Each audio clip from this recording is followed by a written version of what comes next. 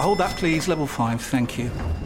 Ah, you must be one of our new interns. Yeah, hi, nice to meet you. Hi. Now, the most important thing to know is to in the Biparcel Rise plug sale. The most important thing is what? Sorry. The single most important thing is to in the Channelized Bing Bingus of the Biparcel Rise plug sale, and you'll be fine.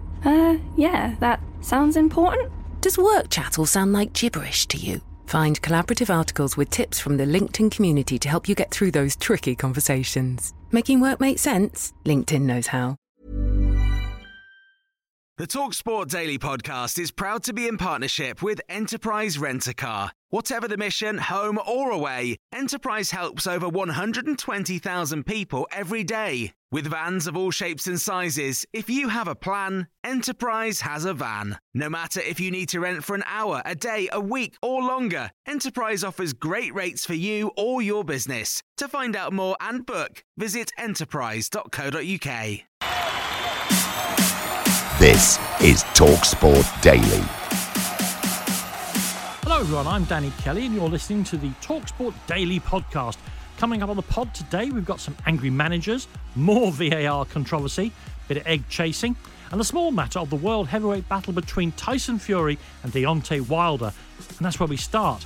Here are the best bits from that exceptional performance from Tyson Fury with our very own Don McGuinness, Glenn McCrory and Adam Cattrall. Brilliant commentary, live and exclusive here on TalkSport. When these fans see this man's face, this place is going to go absolutely wild. The slight delay at this moment in time is because of the TV networks. Tyson Fury's face has just come up on the screen. I'm going to let you soak this in. This is the ring walk. He's dressed in regal robes. He's wearing a crown. The Gypsy King is entering the garden. That is some suit, that, isn't it? That, I have never seen anything like that. The eyes of the suit now have lit up in red neon lights. He looks absolutely ferocious. What happens in Vegas doesn't stay in Vegas. It's live and exclusive on TalkSport. Is it going to be Bomb Squad or is it going to be Bomb Disposal? Your commentary team tonight, live and exclusive on the radio, is Glenn McCrory and Don McGuinness. The biggest fight in Vegas. It's running in, and Wilder's down. Fury's got Wilder down in the third round. The huge right hand from Tyson Fury. Oh my word. Fury's landed the biggest punch of his career, and Wilder's in trouble. Deontay Wilder, who's been down, who's been absolutely ponned, and the towel comes in! The towel comes in! Tyson Fury is the winner in Las Vegas. Jay Reyes, he throws in the towel. Tyson Fury has done the remarkable. He has stopped the unbeaten, the ferocious Deontay Wilder. I trained like a Trojan warrior. I put myself in a training camp for 10 weeks away from my wife and kids and family. We trained, me and my team. We worked on a game plan. We executed it perfectly. I told everyone who would listen I was going to knock him out. No one believed me. Everybody wrote me off again. But you know what? That's how we roll. Gypsy King, baby. This is Las Vegas, but it felt like Manchester. You know, I just want to thank every person who came over to support me in this great triumph for British boxing. They supported me, they showed up. It reminded me of scenes of Ricky Hatton when he used to bring thousands over. I bet there's 20,000 Brits across here and people from all over the world to support me. And I'm absolutely humbled. You know, I started off as a villain and now I'm a fan favourite. And I just want to say a big love you to every person who came out tonight and supported me. And I said what I was going to do, and I said I was going to deliver a stunning performance, and I did. We're going to go out tonight, baby, Hakkasan. He's done the showbiz. He's given us an unbelievable walkout. He's come out, put on an unbelievable show. He's sang, he's entertained everybody. Now it's time to just go and be a family man. That's what he wants to do. You can see it on his face. He's going to be a superstar now. Everybody's going to want him. He's going to be on every show. He's just become the biggest sports star on the planet. That's a big statement, but he's the heavyweight champion of the world. If he isn't, he deserves to be. It's as simple as that. Everybody in America tuning in on two networks. Well, you just have to see who was here, what Absolutely. the atmosphere was like here. It was second to none. And you know, when you see the job, you know, he come out, you know, in a crown, you know, drawn out, carried out. You know, that could have backfired. He did that because he was so confident of his own ability and what he was going to do. And it just shows, forget Otto Wallin and Tom Schwartz, he raises his game every time to the level of the opponent. Every time. And he told us, didn't he, both to you and I, Adam, listen, I can't get up for fighting people like Schwartz and Wallin, but he's up for this. We've seen it all week. He's never been as dedicated in training camp. He's never had but this is the first time he's been with Paris in 12 weeks. It's extraordinary. We have to celebrate this British sporting hero. I said I'd sing a song tonight, didn't I?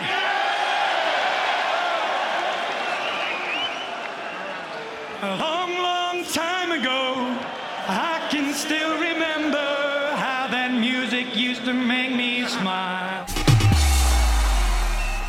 You can now hear from Eddie Hearn, Anthony Joshua's promoter, on Weekend Breakfast on the potential for a unification bout between Fury and Joshua. Big, big thing.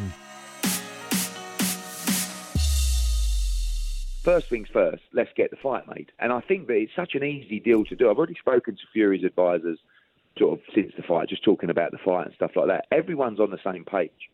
With Wilder, you know, whether people believe Wilder or AJ or whatever, Wilder never really wanted to fight with AJ.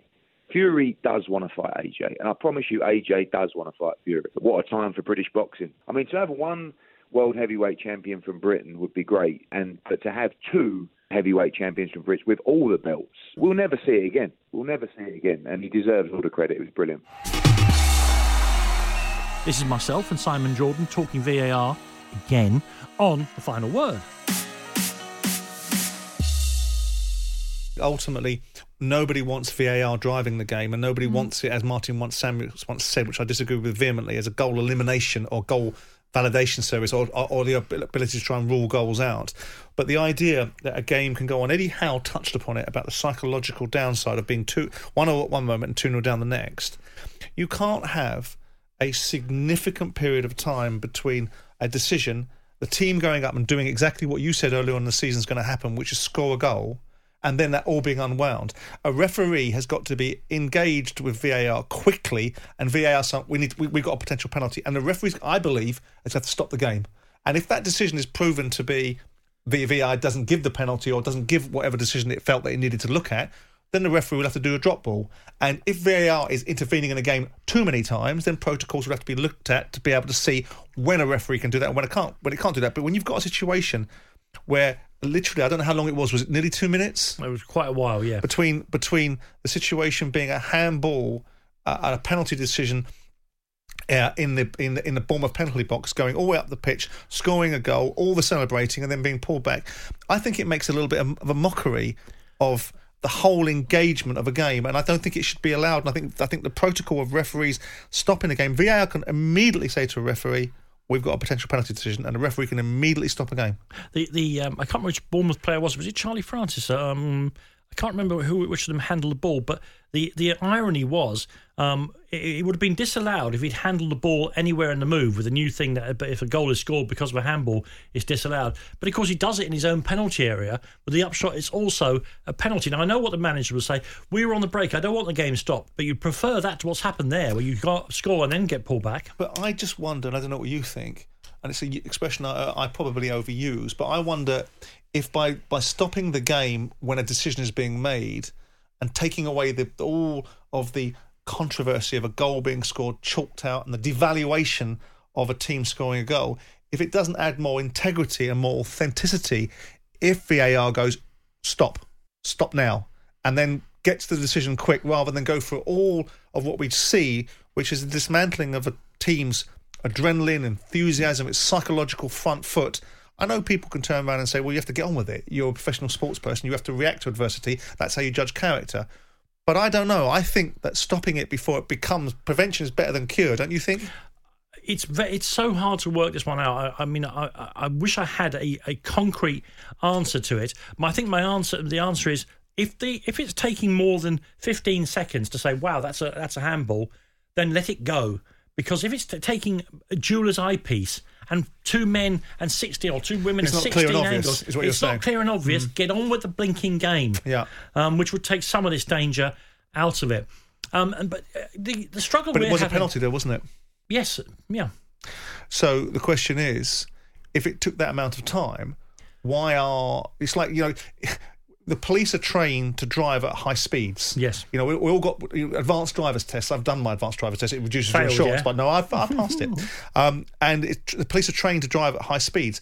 Why aren't referees that are being put in front of VAR screens trained to be able to assess the information and assess the circumstances in a speed parameter, in a speed-based environment, to be able to get past some of the delays that we seem to be having? And they all want belt and braces. It's all like an insurance company. They want to cover their backsides. But I think the fans would accept it better if there was an occasional one which was 50-50, but in the interest of getting on with the game, we just said, right, we don't think that's clear and obvious, we're moving on. And this is Mark Saggers, Ray Houghton and Matt Murray talking Manchester City and Pep Guardiola on the Sunday exclusive. Klopp signed a new deal, didn't he? Klopp signed a new deal, and you think if Manchester City are banned, will it affect that little, not keeping necessarily players, but the evolving of the squad that they need to bring players in? Because as I said before, I think with Company going, that was a big thing for them, and with David Silva, with Aguero, they're going to need to evolve that squad to keep at that level. But not only Company. So people tend to forget Laporte got a massive injury, and I think he was.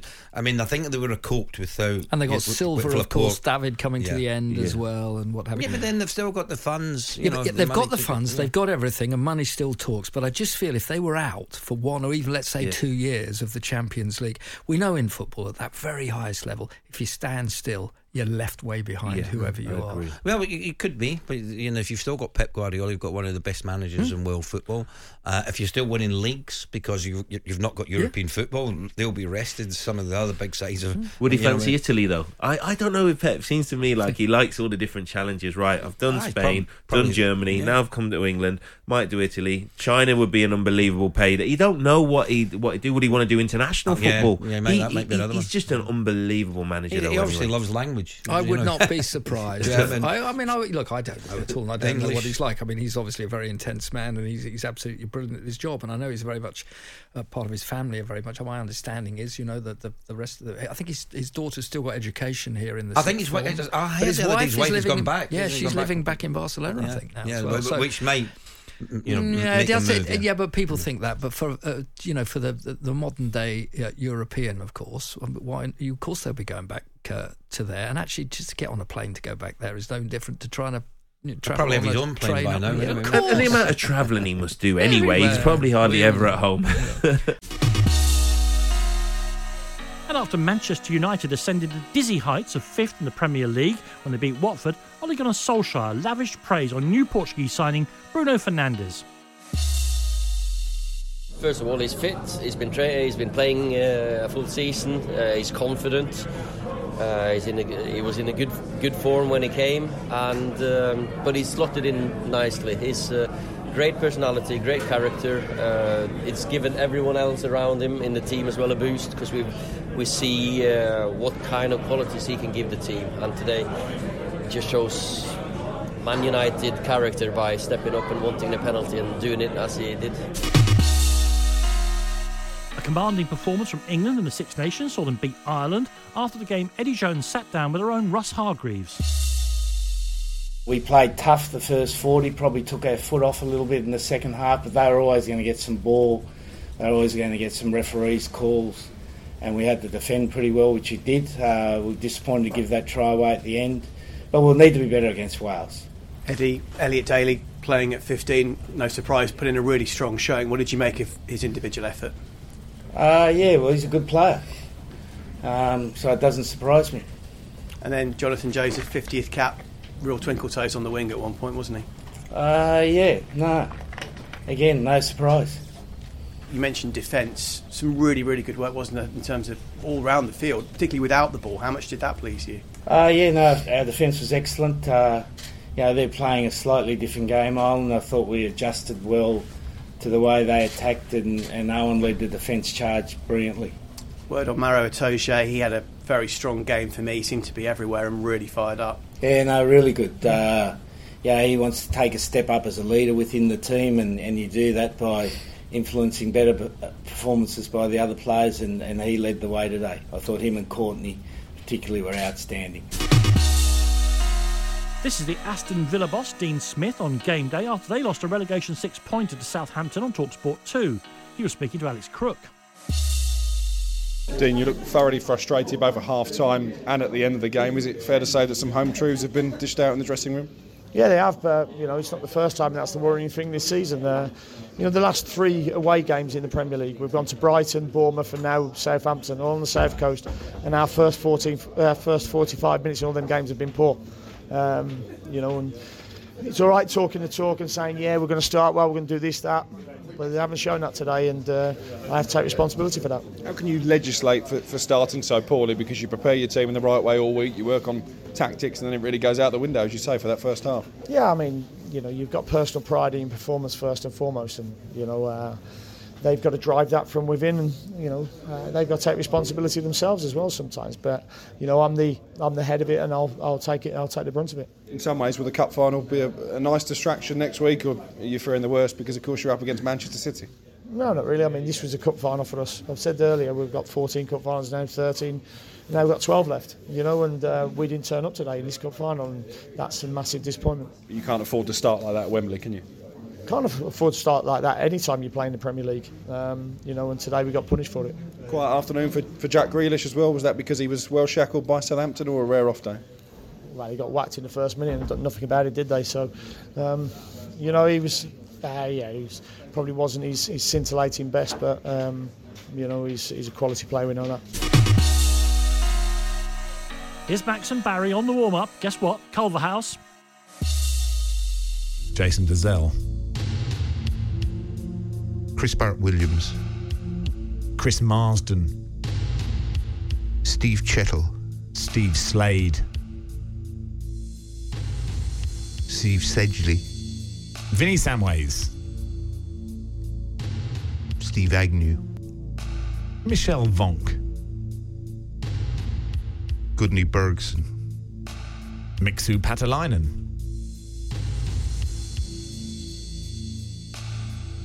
Mustafa Hadji. Yusuf Chippo. Hassan Kashlul. Egil Ostenstadt.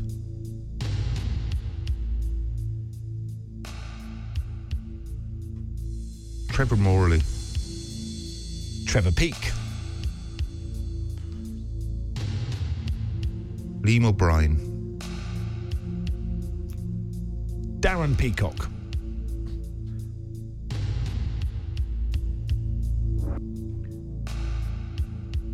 Richard Shaw. John Spencer.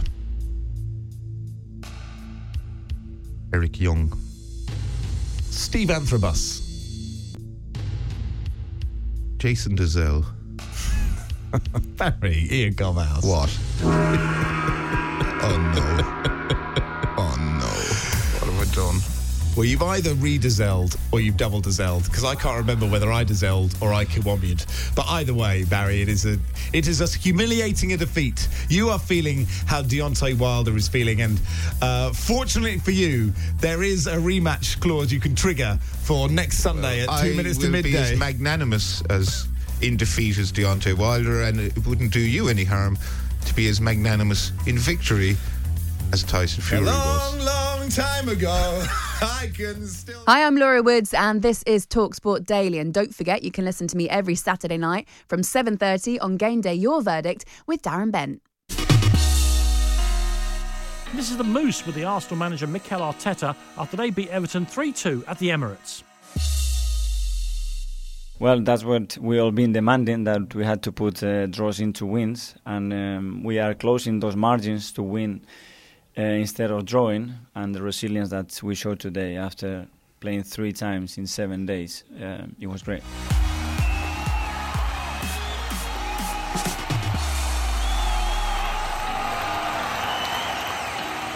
Well, that was just brilliant, wasn't it? And that was the TalkSport Daily Podcast with me, Danny Kelly. Remember the name, Danny Kelly. And don't forget, you can download this pod via Acast, Spotify and Apple Pods. Now, there'll be another one of these the same time tomorrow, and Andy Goldstein will slump back into the chair, and we can finish where we started. Tyson Fury and a Don McLean classic. The music died. We started singing.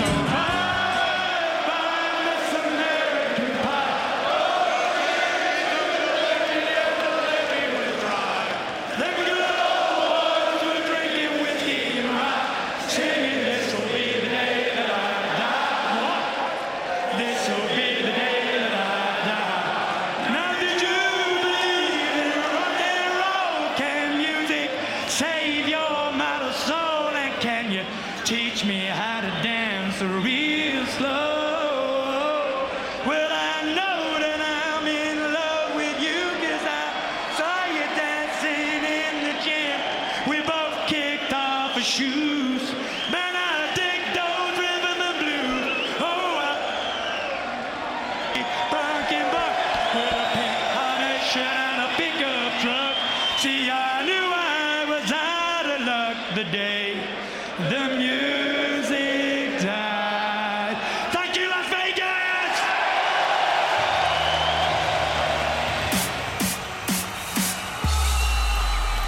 That was a podcast from Talk Sport. The TalkSport Daily podcast is proud to be in partnership with Enterprise Rent-A-Car. Whatever your mission, home or away, don't delay. Enterprise has the vehicle for the job. Rent from the best lineup in the UK. With over 450 branches, Enterprise has what your business needs. From compact three-door cars to spacious SUVs and people carriers to vans, they offer a large range of reliable vehicles perfect for the job. To find out more and book, visit enterprise.co.uk. Too tired to clean your floors after playtime? Forgot to vacuum before your friends bring their little ones over? Let Eufy X10 Pro Omni help. Powerful 8,000 PA suction removes debris, and MopMaster dual mop pads scrub away stubborn stains with ease. Save time and keep your floors cleaner. Want to know more? Go to eufy.com, that's EUFY.com, and discover X10 Pro Omni, the best-in-class all-in-one robot vacuum for only $799.